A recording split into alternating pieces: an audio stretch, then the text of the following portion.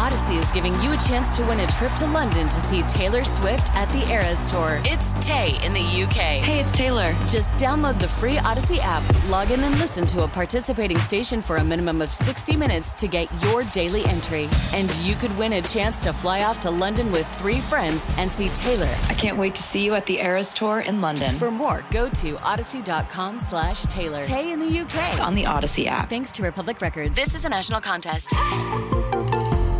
Checking in this morning, the lead singer of Matchbox 20, an award-winning singer and songwriter and all-around cool guy. He's friends with Carlos Santana, and he's married to a lovely woman named Marisol. He is Rob Thomas. Beautiful. Good morning, my friend.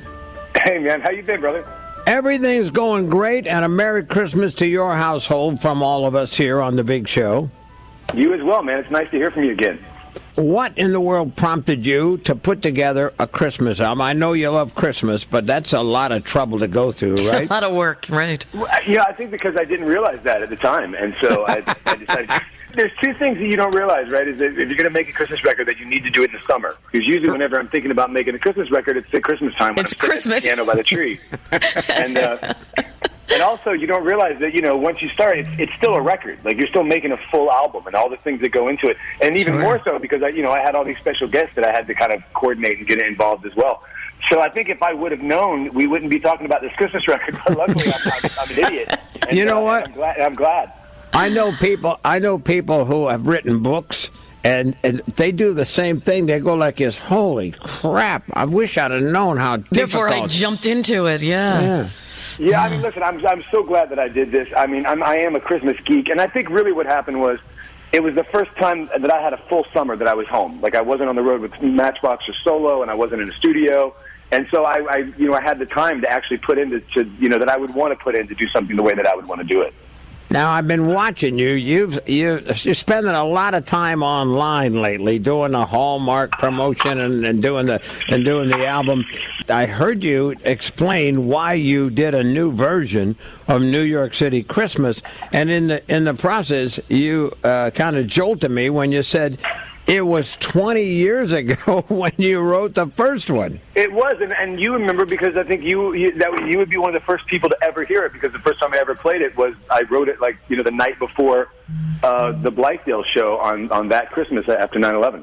Yeah, and shared it that morning with us. That was amazing. That was, I mean, Such you a had beautiful... to, when you sang that the first time, you had to read it. You had the lyrics right in front of you. Yeah, because I had literally, I think, just written it the night before. Like, it was a special time, and we had all kind of been through something collectively, and I felt it would feel weird, I thought, coming in that Christmas and not some way kind of acknowledging that. And then the fact that when I did this record, it was the 20th anniversary of that Christmas, it felt, because at the time I wasn't sure if I wanted to redo that song. Like, it was done, and that was it was fine. You know what I mean? Like, I didn't think it was broken. Yeah. But in all honesty, Scott, it kind of felt like it was 20 years later, but here we are, all New Yorkers, and all over the world, collectively going through something again. And I talked to Atlantic, and they had talked about, well, maybe do you want to update it for everything that we've been going through? And when I listened to the lyrics, it still felt exactly the same as it did 20 years ago. Just that idea of, like, to all my friends that don't live here with us, hey, we're here in New York, and hey, we're going to be okay. Yeah, I can't even believe that we got to go through all this, the protocol and the masks and all that now again. It just, I don't know, it never ends, it seems like, right? Listen, this is why we can't have nice things. How did you get involved with Hallmark? I think Divinity. First off, when you think of Christmas now, Hallmark is all those movies with the season. I just lucked out enough, when I did the Thanksgiving Day Parade, I was on the Hallmark float.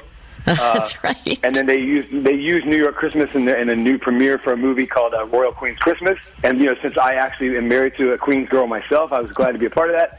And and so it was just really, it just kind of worked out that way. I'm really glad, because I feel like once you get on the Hallmark train, then you're part Christmas.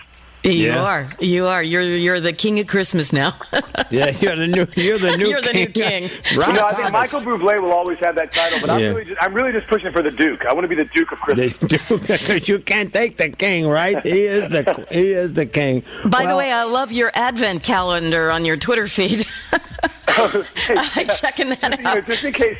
I was going to do it with all just different alcoholic beverages, but somebody thought that was a bad idea. I did see the wine club. I like that. He's all over that, buddy. Oh, it's cute. All right. Well, I wish you could be at Blythedale on Friday, but you have made a great contribution. I'm there in spirit, and I'm definitely going to have some songs there for, especially, and I think especially because the way that it's going, like I'm really glad to be able to do something because I know that the performance is going to be piped right into everybody's rooms. Exactly. So I'm glad that I'll be able to do that and I'll be able to be there with all of them. Usually you're piped into the rooms after the show because you always went around and kids will go like, whoa, wait a minute, he's right here in my room. Yeah, and they're like, hey, what is the guy from the Goo Goo Dolls doing in my room? All right, Rob. Merry Christmas. We'll talk to you on Friday. You too, Scott. I appreciate it. I'll talk to you soon. All right, bye-bye. Odyssey is giving you a chance to win a trip to London to see Taylor Swift at the Eras Tour. It's Tay in the UK. Hey, it's Taylor. Just download the free Odyssey app, log in and listen to a participating station for a minimum of 60 minutes to get your daily entry. And you could win a chance to fly off to London with 3 friends and see Taylor. I can't wait to see you at the Eras Tour in London. For more, go to odyssey.com/Taylor. Tay in the UK. It's on the Odyssey app. Thanks to Republic Records. This is a national contest.